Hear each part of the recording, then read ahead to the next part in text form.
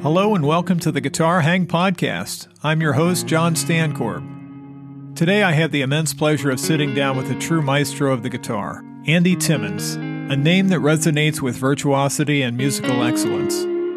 Andy's remarkable career as a guitarist, composer, and performer has garnered worldwide acclaim. From his amazing work with Danger Danger and Simon Phillips' Protocol to his solo work, Andy has consistently pushed the boundaries of what the guitar can achieve. In this exclusive interview, we'll delve into Andy's illustrious accomplishments, his unique approach to the guitar, and the passion that fuels his musical journey. Please make sure you hit the subscribe button below and ring the bell for notifications. Now, let's hang with Andy Timmons. So, one thing that we both felt a kinship, maybe for me, different reasons, for studio players. Those were my first heroes. Interesting, yeah. Because my poor man's art collection was my albums that I would purchase as a kid. So when this is pre-CDs and all that kind of stuff. Oh, sure, yeah, You're listening to the albums with your headphones on, but you pour through the liner notes and you're seeing what's played on what. Yeah. And I never could look like my favorite rock star guitar player. Yeah, right. I always admired guys like Timmy May and Dennis Budimir and Dean Parks and Steve Lukather, although Steve definitely had the rock look. But those guys just, to me, were like the special forces guitar players. They're like SWAT, you know, because their reading chops and what they had to bring to the table in terms of looking at a piece of paper that might just have the most basic of chord changes. Yeah. Ready, go. Come up with a hook. Sure. Yeah. How those guys made their mark on you. Well, very deeply. I mean, like you, my records were my art collection and still are. But yeah, the endless source of inspiration and kind of life direction and the studio player thing was a big part of that. Why I chose to educate myself or seek out education at a certain point, because I'd grown up kind of self-taught. Since I was about 5, I started picking up the toy guitar around the house. My brothers had guitars around the house and whatnot. So I'm learning by ear, by 11, 12, 13. But by the age of 16 or so, I mean, I really knew that this was my life. And maybe like you, I had no fantasy of even wanting to be or trying to be the rock stars I saw on my favorite records, but I love the guitar so much. But because of Guitar Player magazine and Tommy Tedesco having that, studio log column back in the 70s, and then becoming aware once I heard Larry Carlton and I heard Steve Lukather, and knowing that they were session guys and that's how they made their living. And so, that's maybe something that I could do. That's a profession that maybe I could do what I love. I could pursue the passion of music and guitar, but not, figure out, a way to win the lottery, that's what making it in the music business kind of seemed like, right. for many, many years, for sure. And that really was the key. And like you, it became, I was obsessed with anything Luke had played on. I would pour over all credits in any used record store or record stores. And if I saw his name, it was instant purchase. I just had to hear, what he did. There was one really cool record from a guy from Canada named David Roberts. It was basically Toto, backing up this guy, which I'm assuming was a very similar lineup on many people's records, was that core group with, Jeff Beccaro, my top 5 drummer for me, and of course Luke, the way those two locked in, just absolute magic. So yeah, I mean, and yeah, the type of mentality and knowledge it took for those guys to go in a studio, okay, live, first take, let's go, and that informed how I treated the rest of my career. I still kind of have that in my head, like, well, okay, we got to get it. It's not always that way, of course, but it's awfully handy when it goes down live, and when you capture that energy. I remember saying that as I got to know Lukather over the years.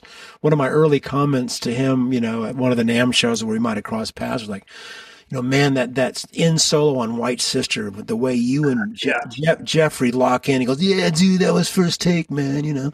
That was live. It's like, that's the way they did it. They just, and the instincts that takes to to have to create these moments, and that was their own music, that's their band, but of the endless sessions that they did to on the spot just have to come up with this magic, it's really inspiring, and still inspires me to this day.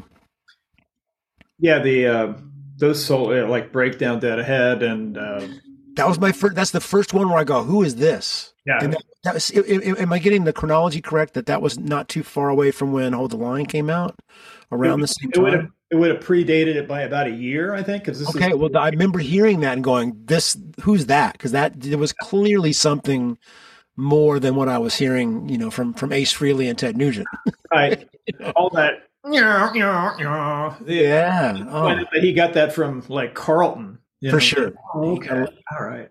He will attribute a lot of things to Larry, but then of course it's his heart and it's his feel and his thing. But we all get, certainly Larry's a huge guy for me too, starting with Luke. And then when I heard the first, Carlton solo record, commonly called Room 335, just one of the greatest guitar records ever. It's a textbook in bending and melodic playing and energy and direction. There's so much to glean from that record. Yeah, I still love to hear it. I remember getting the VHS tape of Larry Carlton and Steve Lukather instructional video. Oh, yeah. Hot licks. Yeah.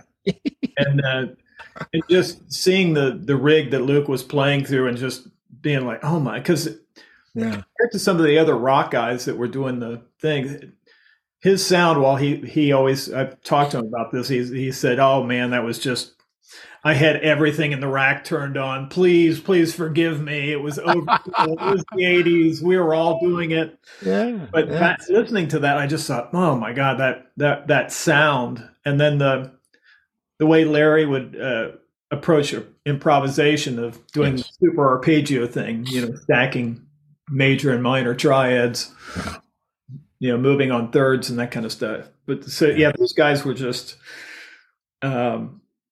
incredibly exciting. But then somewhere in the mix of that, I never thought I was going to be on stage jumping around and being like a look at me guy. So David was a huge pivotal thing. And then, so I've been doing a Pink Floyd tribute touring with that for the last 15 years. So it's been that's great. Right on, man. Amazing blessing.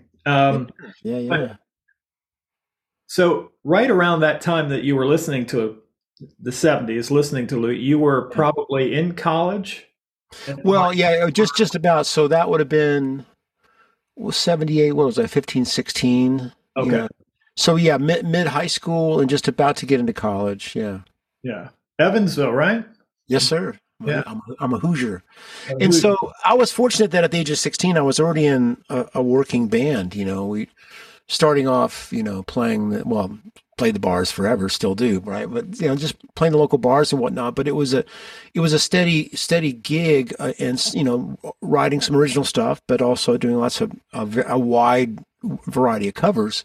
It was just the best possible experience because I started taking lessons when I was into 15, into 16, learning how to read the basics. My teacher, Ron Pritchett, that I sought out in Evansville, was teaching me to read, but he was a really good jazz player in the style of Barney Kessel and Joe Pass, and saw that at that age, I was already playing pretty solidly and I'm gigging. So, I'm getting it together, but he was really pivotal in not just the reading thing, but also turning my ears on to other styles of music, and it was just, at that point, it was really anything with guitar. I just was really drawn to it and attracted to it, which eventually when I started college, the local university offered classical guitar as a major. And I thought, well, I know nothing about classical guitar, but Mom would sure be happy if I stayed in school and I could stay in town. And by then, my band, the Taylor Bay Band, we were kind of the local heroes and we're recording. And so all these things were kind of firing at once, but I was just voraciously taking in whatever I could, regardless of the style. But, that was just magic years when you're really that hungry to learn. I kind of feel that I'm that same way now, though at the very mature age of 60. I still guess first thing I do every day is get up and challenge myself and practice, and always working on different techniques, stuff I suck at, there's an endless supply of things like that, and it's humbling, but it's also you see those little bits of improvement in adding something to your lexicon, and it's so gratifying, and just trying to get it to stay there. You got to keep working on it, but it's the never ending goal of improvement, but it taking a lifetime to realize, well, okay, you're never going to get there. So stop being bummed out about not being where you want to be, because that really is the juice. Having the energy to pursue that, but knowing that you're not going to get there, but just to keep trying, Right. I think the thing that would attract all of us to your style is that you can clearly hear element, and this is the hardest, I think, thing to do as a guitarist, is to take your influences, meld them into your singular voice. Yeah. Because I think we can hear some of the Eric Johnson stuff, maybe Pat Metheny, maybe George Benson, maybe Hendrix, but when we hear your playing, we hear all the bright spots of those guys while maintaining your own voice. That is a very difficult thing to do, and which leads me into one of the most beautiful moments that I've seen in the history of watching YouTube.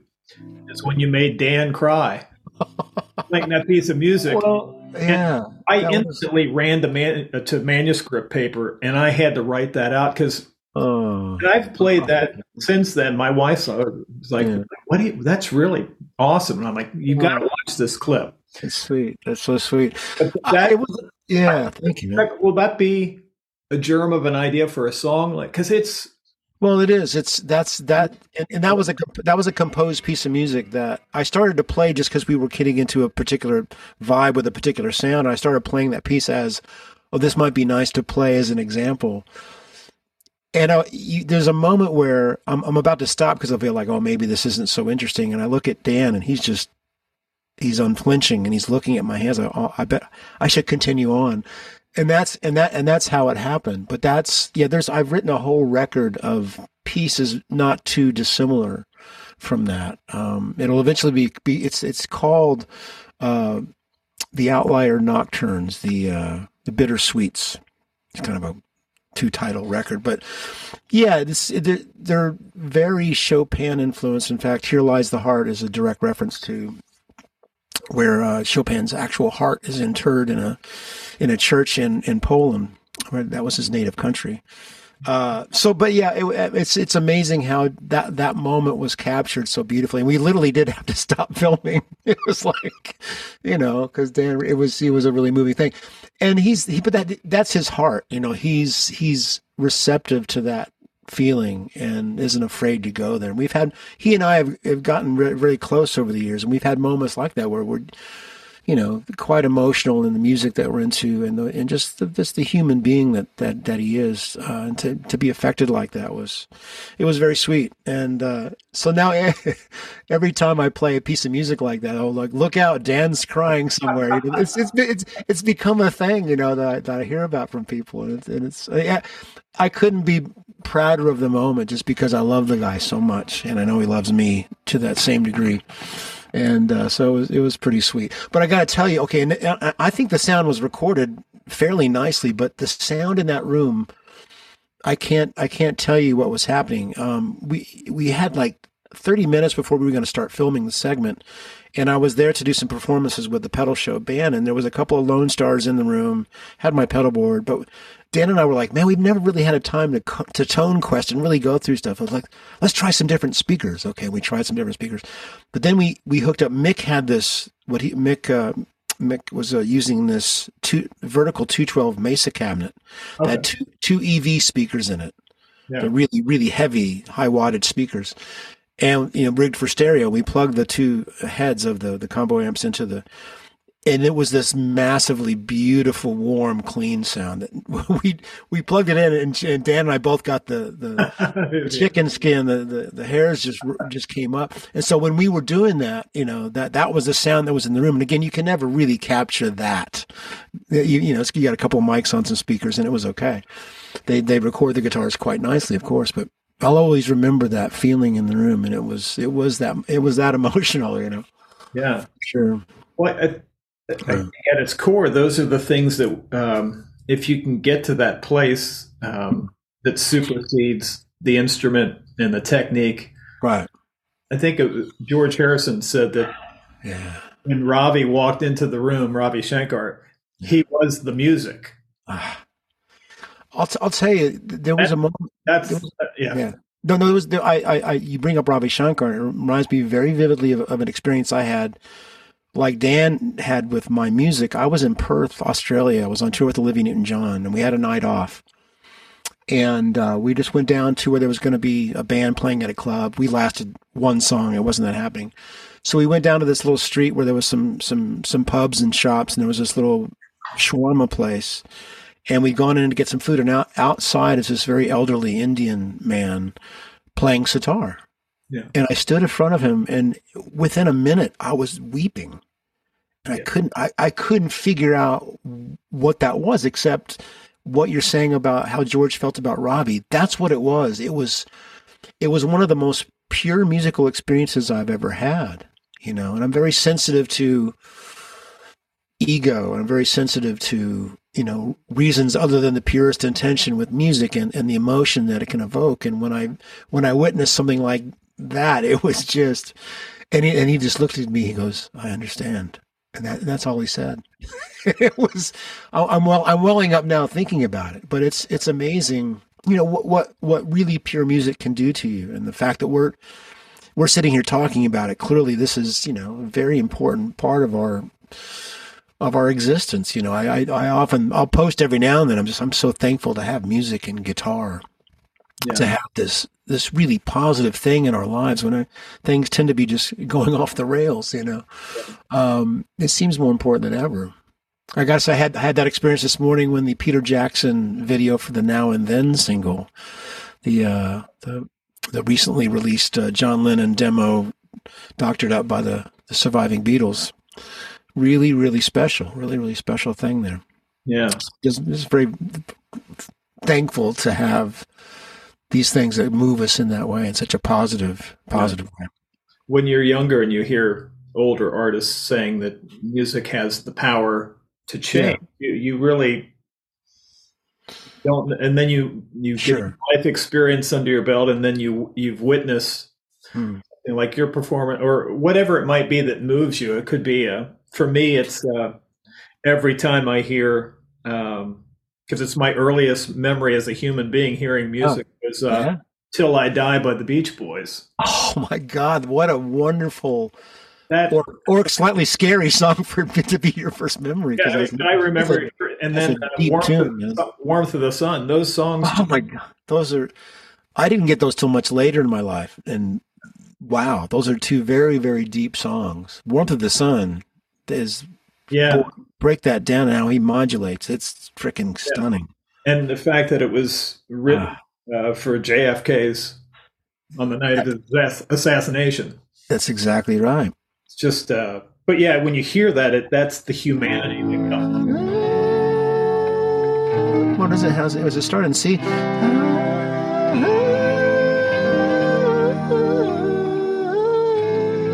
Yeah, it's so magical.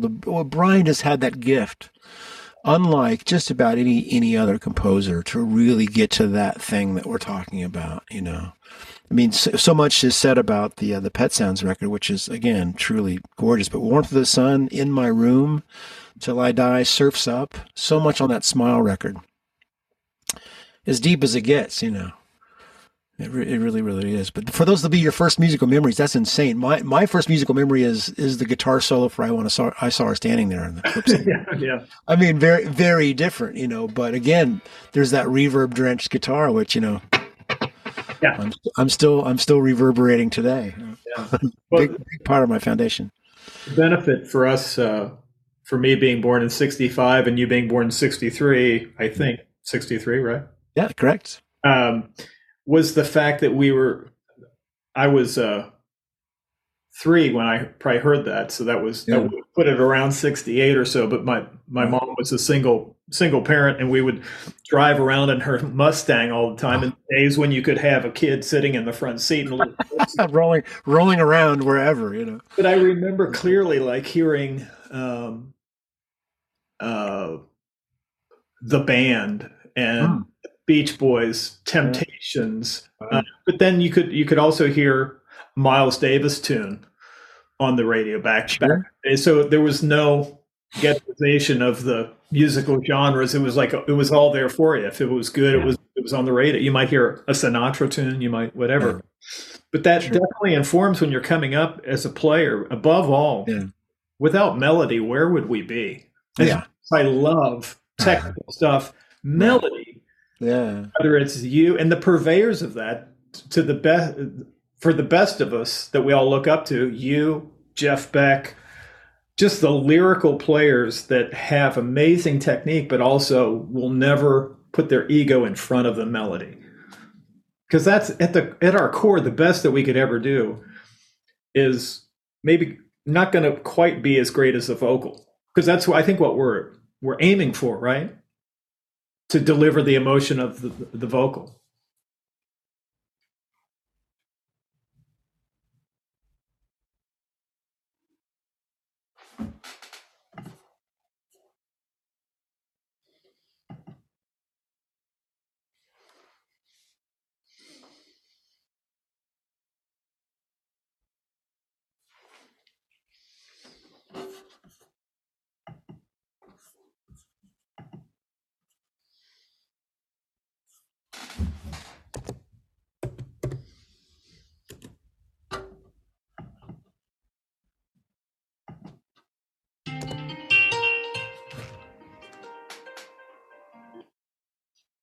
Hey there.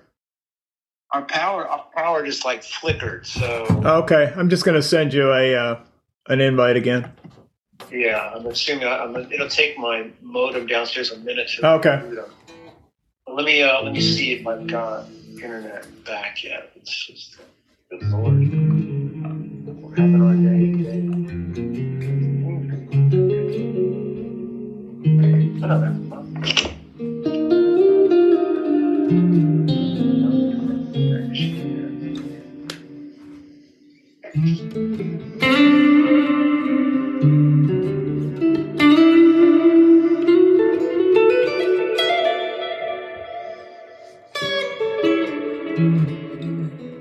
Okay, did you resend the invite? Yeah, I sent it to you. You should have it.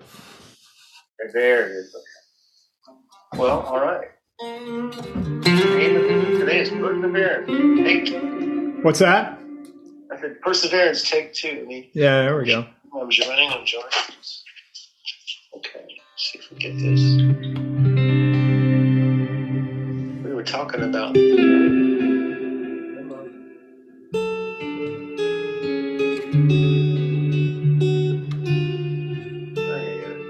There we go. Just see me now. There we go. I'm waiting in the lobby.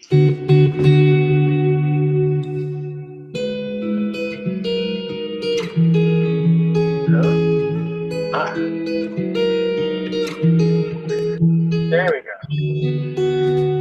All right. Reunited and it feels so good. You gotta love the peaches and herb, right? Peaches and herb. So yeah, you're talking about the radio. Thank God I'm a country boy into Killer Queen, into 9 to 5. It didn't matter if it was a good song, back to back. Commodores, Earth, Wind and Fire. Into Ram Jam, it could be anybody, but and that's how I felt. I guess that's maybe helped along with the jazz lessons. Like, it didn't matter if it was country or classical or jazz or whatever. I just wanted to know how to do it, and it all attracted me, especially obviously if it's a great tune. As you were saying earlier too, when you're younger, you tend to be more about, I didn't get Django Reinhardt, because it wasn't electric guitar and, something dexterous in that way. But when I got around to it about, 10 years ago, I was like, oh man, this is as deep as it gets, what this guy was able to achieve with essentially, two moving fingers in a grip, it's just incredible. So a lot of it's got to do with maturity, and your taste will change over time, and what you're wanting out of music is going to be different, I think, at different parts of your life. So maybe at this point for us, thankfully we had that very melodic and diverse musical exposure. Yeah. But that's, something that we're still drawn to, and maybe more on a deeper level, more than ever. Yeah. Yeah. Um, the your most recent album, Mm. kind of interested in just such a great selection of tunes, both with vocalists and Oh yeah, yeah. stuff. But the song "Grace" just Thank you, man. what a beautiful beautiful tune. Well, thank you. That's yeah, I've told the story, but it's worth mentioning that I'd gone to see, it was one of those Experience Hendrix tours, and Eric Johnson was going to be there, which of course he's a hero and friend, and Zach Wilde, and good Lord, who else was going to be? This is just such a great array of players. Buddy Guy, but I was particularly really wanting to go because I knew that Billy Cox was going to be there. Yeah. And the last surviving Band of Gypsies or Experience member at that point. And I thought, well, it would be great to meet him, take a photo, have him sign my Band of Gypsies record. I'm still a fan like that. I still do these things. So we get there, and me and a couple of friends went, and we're just walking in the venue. It was like a casino just over the border from. I'm in North Texas, of course, and over it was the casino in Durant. Choctaw? Yeah, no, I'm not. Is it Choctaw or is it? Yeah, it was the Choctaw, exactly that. I get that and the Windstar confused because they're both right over the border. Anyway, it was the Choctaw. Durant, I remember because as Buddy Guy was getting ready to go on, I was backstage because we were visiting with Eric Johnson, and it was kind of chilly, backstage. And Buddy was I offered him my jacket.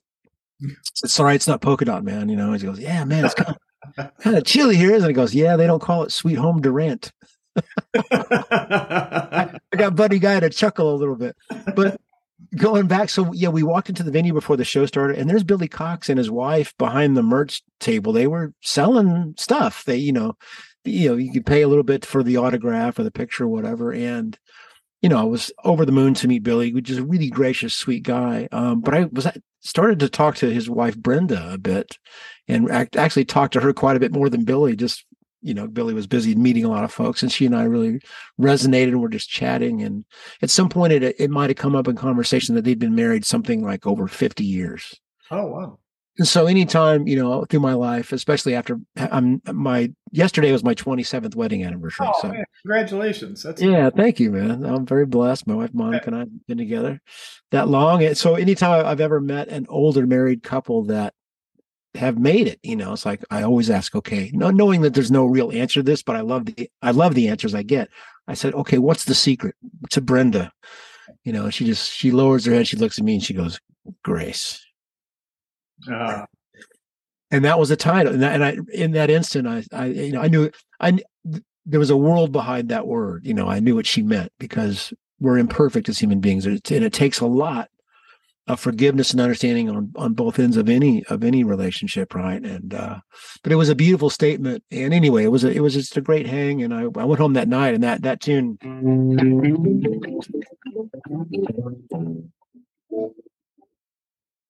It's kind of wrote itself.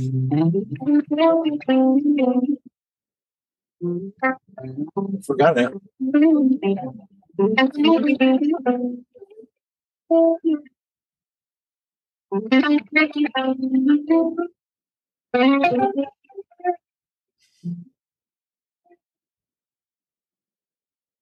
Brian Wilson, actually, when you think about it, that little bit right there is a bit Brian. But yeah, but in that the song actually sat for quite a while, and fast forward to mentioning the Electric Truth record, it all came about because I reached out to Josh Smith, the great guitar player, and I, like everybody else, was seeing his clips of his band on YouTube, and I saw a variety of videos. I just reached out to him somehow. I don't know how I got his number, but just to say, hey man, I want to tell you I'm such a big fan. I'm really digging your playing, and he said, yeah, man, well, we should hang. We should record something. I just finished my studio. Yeah. And because I, was getting to know him a little bit just telephonically, it wasn't the kind of guy that's like, hey man, let's get together, dude. It wasn't LA at all. It was the real deal. And I could tell, and I thought, that's a great idea. I'd love to do that. And we quickly just, found a time that it was going to be a few months later. I was going to be out for the NAMM show in January of 2020. So, I started kind of writing some tunes, some Telecaster, type things, because I was being influenced by Josh a little bit. Like the EWF tune it's Telecaster because of Al McKay Jr. It was an Earth, Wind, and Fire kind of thing. But we just found a few tunes that he dug that I'd already written, and then we kind of co-wrote some things over the phone and through emails. Yeah. And just got together, and basically we did the record in 2.5 days.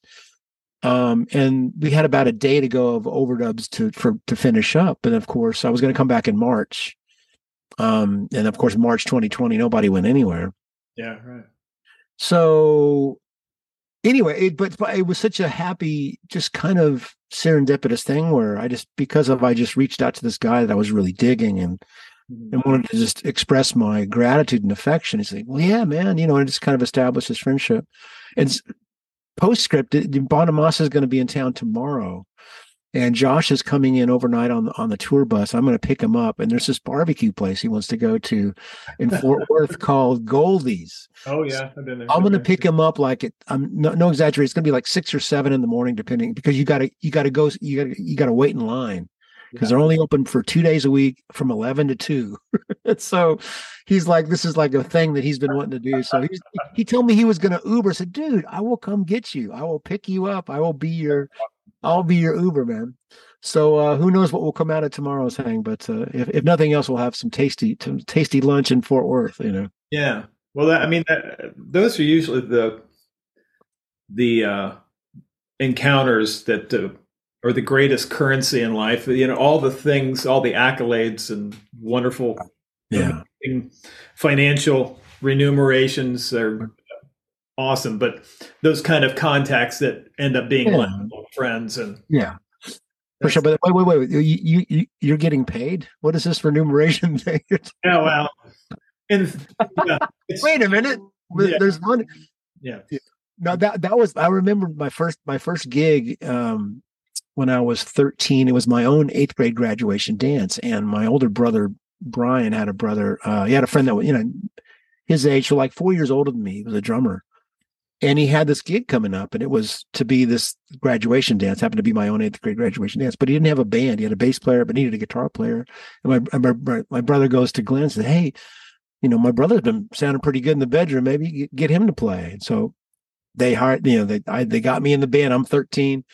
They said, "Oh yeah, and you'll get paid $25." I went, "What? This is There's money. I've been paid a lot less many times since then. But anyway, there's some gigs do pay a little bit. Who knows? Yeah, there's still potential. But I'm being silly, but taking to heart, yes. When you cross paths with certain people that you do feel an affinity with, and it's not based on any particular. I didn't have an agenda. When I reached out to Josh, it turned into something that was, hopefully a lot of fun for both of us. It was, we had a great time, and people seemed to enjoy that record. And I would never have done it. That was kind of the thing that I wanted, when we got the idea for me to come out to the course and look, I'd love this not to be, I don't want it to be my band. I don't want to produce. I just want to come out and play, and you produce, you choose the players. Cause I always dug whoever he was working with, and there was always a really nice organic thing happening with the guys that he was always playing with. So, man, you choose the guys, let's just do this, and that was liberating for me. It took some pressure off in some ways, but it was a lovely different pressure because, I'm usually producing or co-producing with my bass player, Mike Dane, and for my own stuff. But here now in the room is this other incredible guitar player. So you're on a little different behavior, I think, and but it's a good thing to have that energy in the room. And as him, I would say we co-produced it, but he was really kind of at the helm. And there would be times where he would have ideas. Hey man, try this. Fucking great. Yeah. I like that. That's cool. Get me out of my comfort zone, maybe go in places that maybe I wouldn't have gone. So that was really cool. And I hope we get to do some more of it in the future, Yeah. And it seems like it was a very organic, not a labored thing, just a really fun. I mean, it was a hang, Yeah, yeah, pushed in a creative way, but sure. it's a fun. I mean, looking back on that, you'll always remember. Besides having a great body, a great album, just Yeah, the experience of doing it. That's when it it's was fun, and I hadn't really. Well, I'd recorded some in I guess I'd recorded in L.A. with Simon Phillips for some of his solo records. But it was nice to get in with a room full of cats, and these were heavy hitters. Travis Carlton on bass, good Lord, no pressure there with a dad like Larry, and he's a great player in his own right. And Darren Johnson on keyboards, who had worked with Miles and a variety of other amazing players, and you know, um, yeah, just really really enjoyed working with everybody in the room. It was fantastic. yeah. I think I have almost all your recordings, but the one that really was the most meaningful, I had just moved to Dallas, and I was commuting back and forth to Cincinnati to do the Pink Floyd shows. Oh wow. I hadn't established my teaching business, and I opened up a guitar school right down from Tolbert's, where you guys. Oh yeah. And so in the evenings, I would just, after teaching, the last thing you would think you would want to do is play more guitar, but I would just transcribe, and I just discovered the Sgt. Pepper record. Oh wow, yeah. All of them were immaculate, fantastic, but She's Leaving Home that one made me weep. When I heard it for the first time, I was wow. like, Well, that's thank you, man. it captured absolutely echoes of that was the one that I think was the one I labored over more than any other because of that feeling. It was and I think Brian Wilson is part of this. It was the only Beatles tune that would ever get me to that point of emotion. It was later in life when you realize the sentimentality and the meaning of the lyric. But you can, he's clearly getting into that emotional thing, and so every arrangement on the record I spent quite a bit of time with, but that one for sure I really wanted to try to capture what the tune had given me. And so if I've passed that on, then I guess mission accomplished here. And it's just such a beautiful tune with all these things. It was kind of a hobby for a bit. I just wanted to see if I could play the tunes, because I'd already been dabbling in some Beatle arrangements. I was doing Strawberry Fields with my band, but I never thought of, hey, let's do a whole record of Beatle stuff, or let's, certainly not do the whole Sgt. Pepper record. That seems kind of insane. But it just kind of morphed into that with some encouragement from a friend in Italy that said, well, you should do some more Beatles the next tour, or do a whole night of Beatles. Right. And at first I was just like, no, there's no way I could do that. But then, well, what if I, just, just started dabbling as a hobby? And that's when, eventually Lucy in the Sky, and well, what if I could do the whole record? Yeah. Anyway, so but very thankful to have gone through the process, and thankful that I finally had the courage to release it, because that went back and forth many times throughout. Once I had started, had got the basic tracks done, about half of them I kept the tracks that I did live with the trio, and the other half I had to kind of rework how I was doing it just to improve either the performance or the tuning. There was a lot of issues with the guitar in general, right, as we know.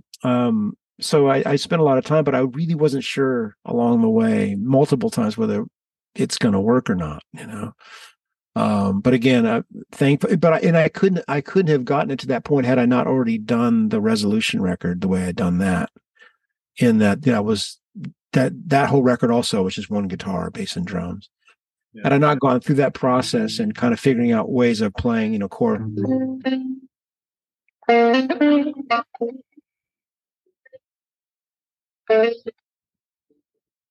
of chord melody things, not quite jazz, but the same ultimate goal, representing the song in the best possible way, melody and harmony. So it was all part of that, just growth, I guess, as a player, and just trying to push myself. And that's what the Resolution record was, kind of a turning point for me, where I kind of threw away the way we'd been doing all the records, rhythm guitars, double this, and you Right. know, that was a nice catalyst, I should say. Yeah, it was obvious that of your love and reverence for the Beatles, but it was just you took a lot of care in the arrangement and just the way that you're going about representing everything because it was all there. It was fully formed. It was lovely. And I did Yeah, marvel at the intonation because as we know with guitar, thirds and that kind of stuff in certain parts of the yeah. be just a bitch to keep that stuff in tune. And if you've got a bar that's moving at all, Yeah. I At that point, my bar would not have been moving. It is barely moving now. Like on this main 1800 that I've had for so long, just yeah. just about a half step on that G string, so just enough. And I really like having that little bit. But I don't think I could have done it but at that point it was on the deck, no doubt about it. But yeah, I tried everything. The fan or true temperament frets, the fuzzy feet, and a lot of those things are cool and may fix certain things, but there's no perfect solution except learning how to accommodate. I remember I had the pure joy and blessing of standing next to Tommy Emmanuel while he was sound checking one day in Dallas. He invited me to come out, and I was on the side of the stage. Andy, come here. I want you to stand here. I want you to hear what I'm hearing, because he had this lovely AER amps and his monitors, and it was truly one of the most gorgeous tones. Of course, if you know Tommy, it's just probably the greatest musician I've ever encountered. And I was yelling at him while I was playing. You've got auto tune in your fingers, man. And he goes, "You've got it too, man." And I think along the way, Eric Johnson, Joe Satriani, different players and different types of things. But both, there's certain players out there that really, really play in tune. And, the more experience you get, there's ways of cheating, along the way with how you're fingering things, how you're fretting things and compensating within, or even cheating the tuning. Like if, you got to figure out, well, I might have to flatten that B string for this song because of these things that aren't quite right. So you figure that out along the way. But boy, it makes a huge difference. And whether the listener's ear is that attuned, so to speak, to that phenomenon, I think they feel it if it is or isn't, Right. that type of intonation. But I again didn't take it lightly. My engineer who did a lot of the guitar overdubs for Rob Wexler, I used to have the Spurzell tuners on this old Ibanez. And one day we decided, well, those are the things. The ratio was 12-1. I'd heard these Godos were 16-1, and that made a big difference, So I remember the day he did the reinstallation. He was drilling out screws that were breaking off, and it was a little harrowing. But we were willing to do anything, just to try to get things sounding better. And so it was a lovely process to go through. But boy, still tuning is always going to be an issue, but you learn along the way how to kind of compensate. Yeah. We're the beneficiaries of your uh, dedication to tone and to intonation and just inspiring us with your playing. And the one thing that I always marveled at is your delay sound. And Yeah. having picked up a Halo pedal myself. Well, there's your key right there. That echo is the culmination of many years of just being a fan of that kind of sound, Yeah, But I hope you dig it. I hope you're digging. I love it quite a bit. I use two delays a lot of times for That's a David Gilmour thing, right? Gilmore thing. Exactly. Yeah. And that is a bit of what got me on the path of the dotted 8/4 thing was where I was working with Simon Phillips. Because at that point I was probably just using my single, around 475 delay. And let's, here I've got this delay set up. I learned this from David Gilmour. I guess he'd worked with him on, the White City record, probably other things. Simon's done so much. And when I heard that, I went, "Oh, I love this." So I guess it all comes from David. But then the modulated thing too, along the way with the right EP3 that's just just out of tune just enough. And then I was using the deluxe Memory Man electro harmonics, which had, had modulation available on the repeats, which is the key. You don't want the chorus guitar a la Andy Summers. You want replicating that out of tune repeat and what that can do. And then which I replicated really, really well for quite a while with the Strymon. I always called it like 91 or 92% of what I was hearing. But when and it was thanks to Daniel Steinhardt, when I was, wanting to find somebody that, would collaborate with me to get to that place that I was really hearing, that I was wanting something. That the Strymon was great, but it was so complicated and did 1,000 things, and I needed one or two sounds. And without flinching, is Robert Keeley. He's the guy. And we were at a NAMM show, and he took me over and introduced me to Robert. He goes, "That sounds like a great idea."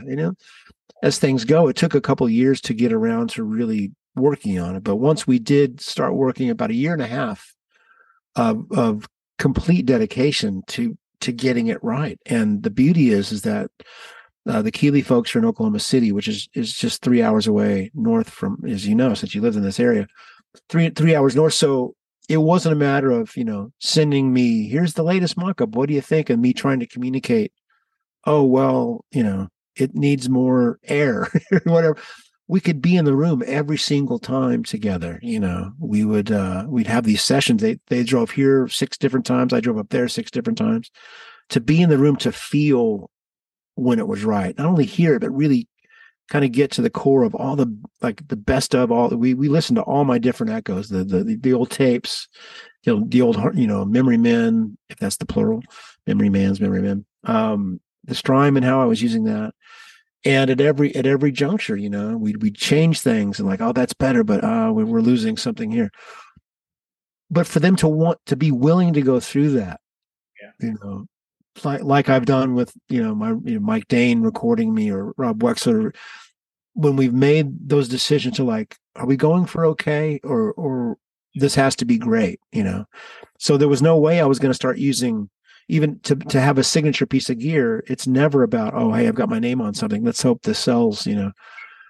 It genuinely has to be something I'm going to use. So if I'm going to take the Strymon off the board and not use my other things, it's got to be as good. But we wanted it to just to be better, And again, for what I was wanting to hear, this was all selfish. Again, all these things along the Pepper record I wasn't thinking commercial success. It was, this is what I really in my heart want to do. I want to work hard to get it. And so that pedal, very, very thankfully it's gone on to sell a few echoes, let's just say, but it was all completely selfish. This is just what I wanted. I want this one pedal to do, and it does a nice variety of things, quite honestly, but I'll use 2 sounds all night with an expression pedal. But that basic halo sound, the dotted 8th quarter, the modulation's really incredibly well tuned in. That's all I need. But I set up a slap, and then we've got the other types of ratios, the Tom Scholz ratio or the Hank Marvin Apache, a couple of extra things, or some single delays for that type of thing. And it does it amazingly well. But my sound, you have no guesswork. You plug it in, patch 1A, that's what I'm using. No exception. That's exactly what I use.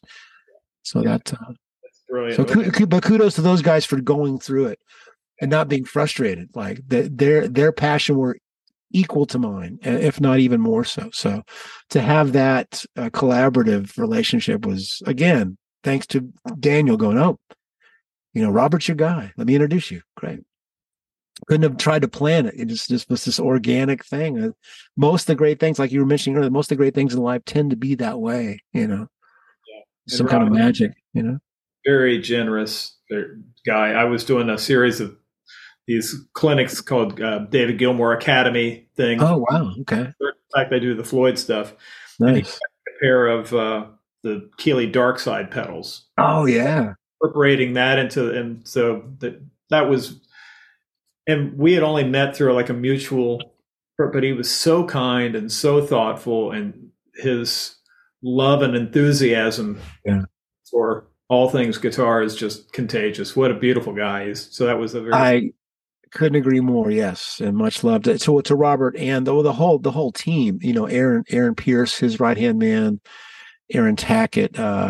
Yeah, just so many great components of that whole company. But yeah, of course, it starts at the top. Robert's got the heart and the passion, but everybody there does. And that, again, it was largely Aaron Pierce and Robert and I in a room that got the Halo to where we were hoping to get it.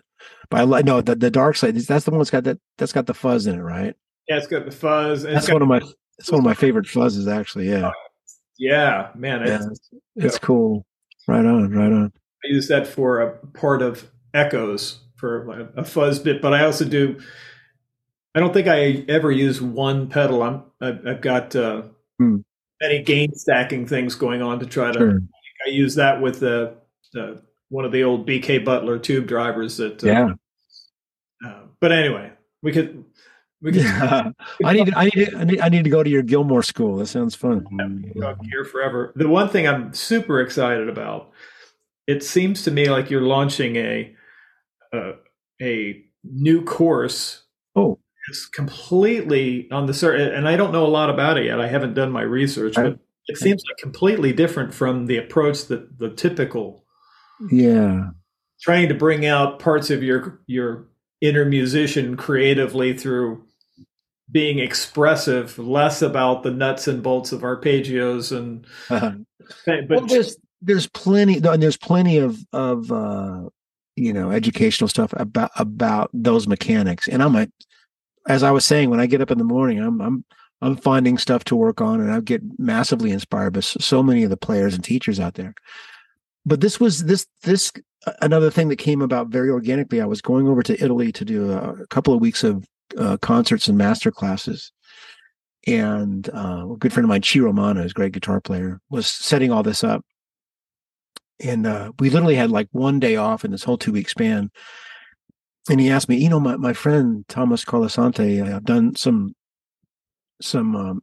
instructional videos for him. He wants you to record something for him. I'm like, oh man, well, we've got the one day, but what am I going to do? Well, what have I got?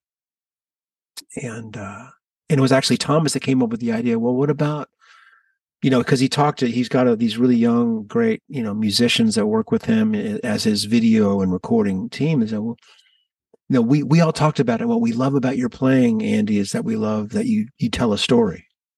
Yes. So he came up with the idea of the art of guitar storytelling. And at first I was like, oh man, that's a pretty lofty thing to say, not much less.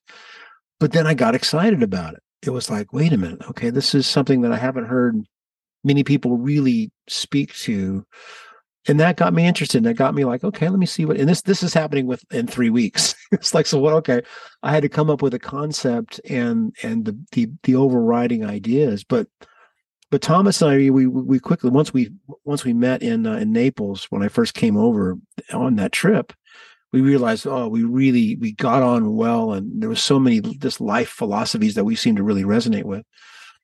And it just made it easy so this course, it's called The Art of Guitar Storytelling. I think it launched, it's been a couple of months now, but I suppose we can give people links. But I'm really proud of it because he provided an atmosphere where I could very just comfortably sit like we're talking now. And I had a basic outline, but it's really me communicating in real time about all kinds of different things, from motivic development and time and tone and kind of where my melodic direction and sense comes from. And I try to, just kind of illuminate that in the most direct and expressive way to try to inspire and help people bring that out of themselves. And no, I'm really, really proud of it. So I appreciate you bringing that up. I do. I'm not the best self-promotion guy, but now that you brought it up, it's like, yeah. And he's a guy that, his company's called Music Easer, MUSICEEZER, Music Easer. And his website is Music Off, but it's a very well-known web presence in Italy, but he's obviously branching out into worldwide stuff now. And so I was very proud to be a part of that with him. And so we'll see. Well, I have stemming from that type of teaching, I have a lot more ideas of maybe some projects we can do in the future. So who knows? Yeah, I think the difficulty for any guitar player in this day and age is there's so much stuff online Yeah. that serves to intimidate and Right. makes you feel like, oh my god, if I can't play like Tosin Abasi, Yeah. Right. whomever that might be, with the Yeah. technical facility. But the thing Yeah. I love about this course is it sounds to me like something about getting your creativity out and not thinking about anything necessarily ridiculously fat. If you're Right. playing a lap steel guitar, you could use those same concepts. If you're playing, It's being a lyrical player, a call and response mentality of building, what yeah. you're playing now is a result of what came before it. What you're about to play is predicated on what you're playing at the moment. It's a lot of it's tying in a lot of lifestyle. It's tying in a lot of just how I am as a person and how I function in the world is very, uh, similar to how I play music. It's all kind of the same stuff. And I agreed. If you watch Tosin or Jack Gardner or Nick Johnson, there's so many wonderful players that I'll go check out. Yeah, it would be easy to go, oh man, why even bother? But again, what I spoke to earlier in that, you know, realizing at a certain point, okay, I'll never get to the place where I want to be or think I could be. But if I realize if I'm working towards it consistently, if I'm trying on the daily basis to improve, at least honoring whatever gift I have, then that's success. That just being the best possible John you can be, being the best possible Andy I can be. We don't have to be anybody else. And like you complimented me greatly earlier by saying you'll hear my influence, but somehow it's me. I couldn't have tried to do that. It was only natural from my love of all these people that have played and come before me or currently, and loving and absorbing what I can. And David Bowie said that the best about his own career. He says, I'm not particularly innovative. I'm a collector. Yeah. And I love these things and I'm taking what I love and it comes out as me. The Beatles were the same. They took American rock and roll and Motown and came out as them. They were sometimes very, very directly taking, But there you go. We are a product in a lot of ways of what's come before us. But then how we distill it. Well, when you take Warmth of the Sun Until I Die, well, that's a massive foundation for you.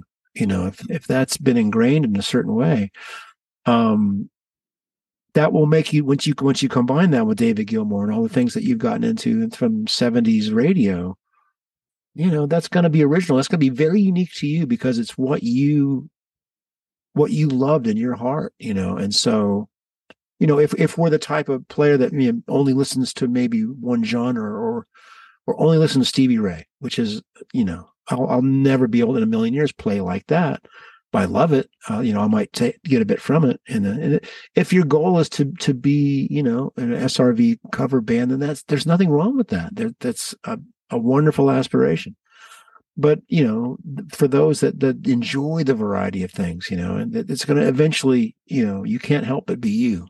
In your physiology, everybody's fingers are going to sound different. The way you learn to produce tone out of the instrument, it's a lifelong thing. But some guys, when you look at Eddie Van Halen and certain players that just so obviously had a sound and an identifiable personality early on that they were taken from certain things, but they caught fire at an early age and just through their brilliance, established such a unique sound and tone. Pat Metheny, once he got into those early ECM recordings, man, unmistakable. You hear that sound and just go, "Wow, that's Pat."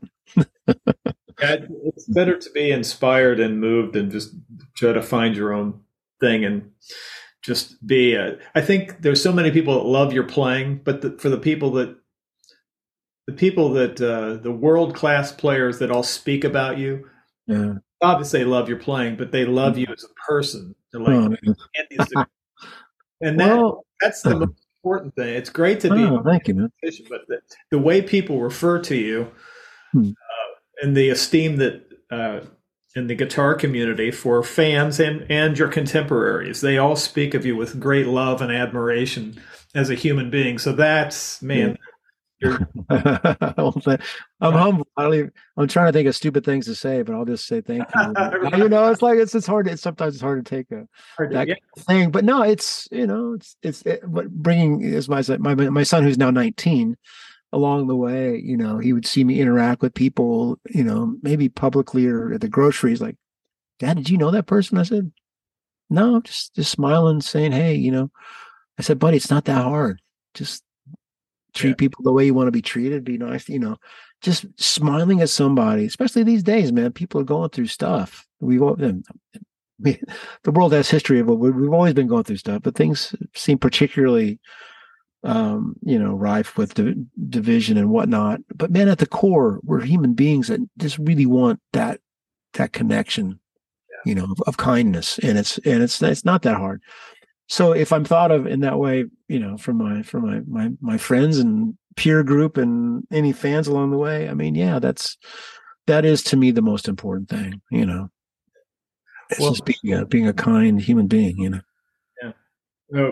When we wrap this up, I'll walk into the other room. My wife has her office, and Yeah. I'll say to her, "Can you believe it?" She's seen this date circled on the calendar. Oh man. I was like, if I did no other one, and not to put you on the spot here, but I'm like, he's just a guiding light for us all, and just such a great guy. And I've met him once or twice. I met you at Tolbert's once when I was talking to Nick, and you told me about your affinity for Grippo's potato chips. Cincinnati. That would be the thing I would bring up about Cincinnati. Yeah. Folks, and what I love about Grippos is that they're not nationally distributed, but now, of course, with Amazon, go get you, if you're a barbecue chip fan, GRIPPO''S, Grippos barbecue, you will not be disappointed. It is easily the best barbecue chip.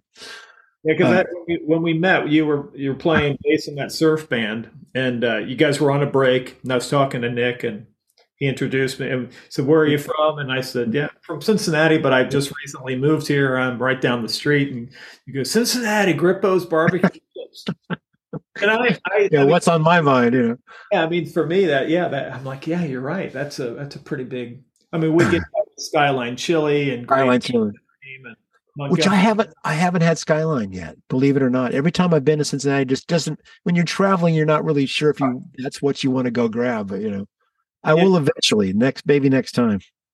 Well, again, thank you. Besides being an incredible conversationalist, a wonderful musician, you just as wonderful as they come. It's everything I'd hoped.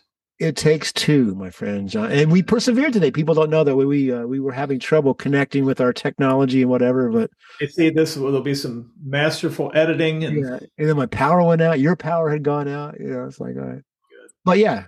We made it work, and I'm honored that you invited me. So, man, hopefully we'll do it again sometime. And so the Rangers world champions. I know okay. So I'm a fair weather fan, and I wouldn't have even been aware that they were having a good season, to be honest. But of course, when I found out, playoffs, yeah, I'll start watching that. So it was very exciting, seeing them go through what they did with the Astros and then the Diamondbacks. Well, it was very exciting because I was a big baseball kid before.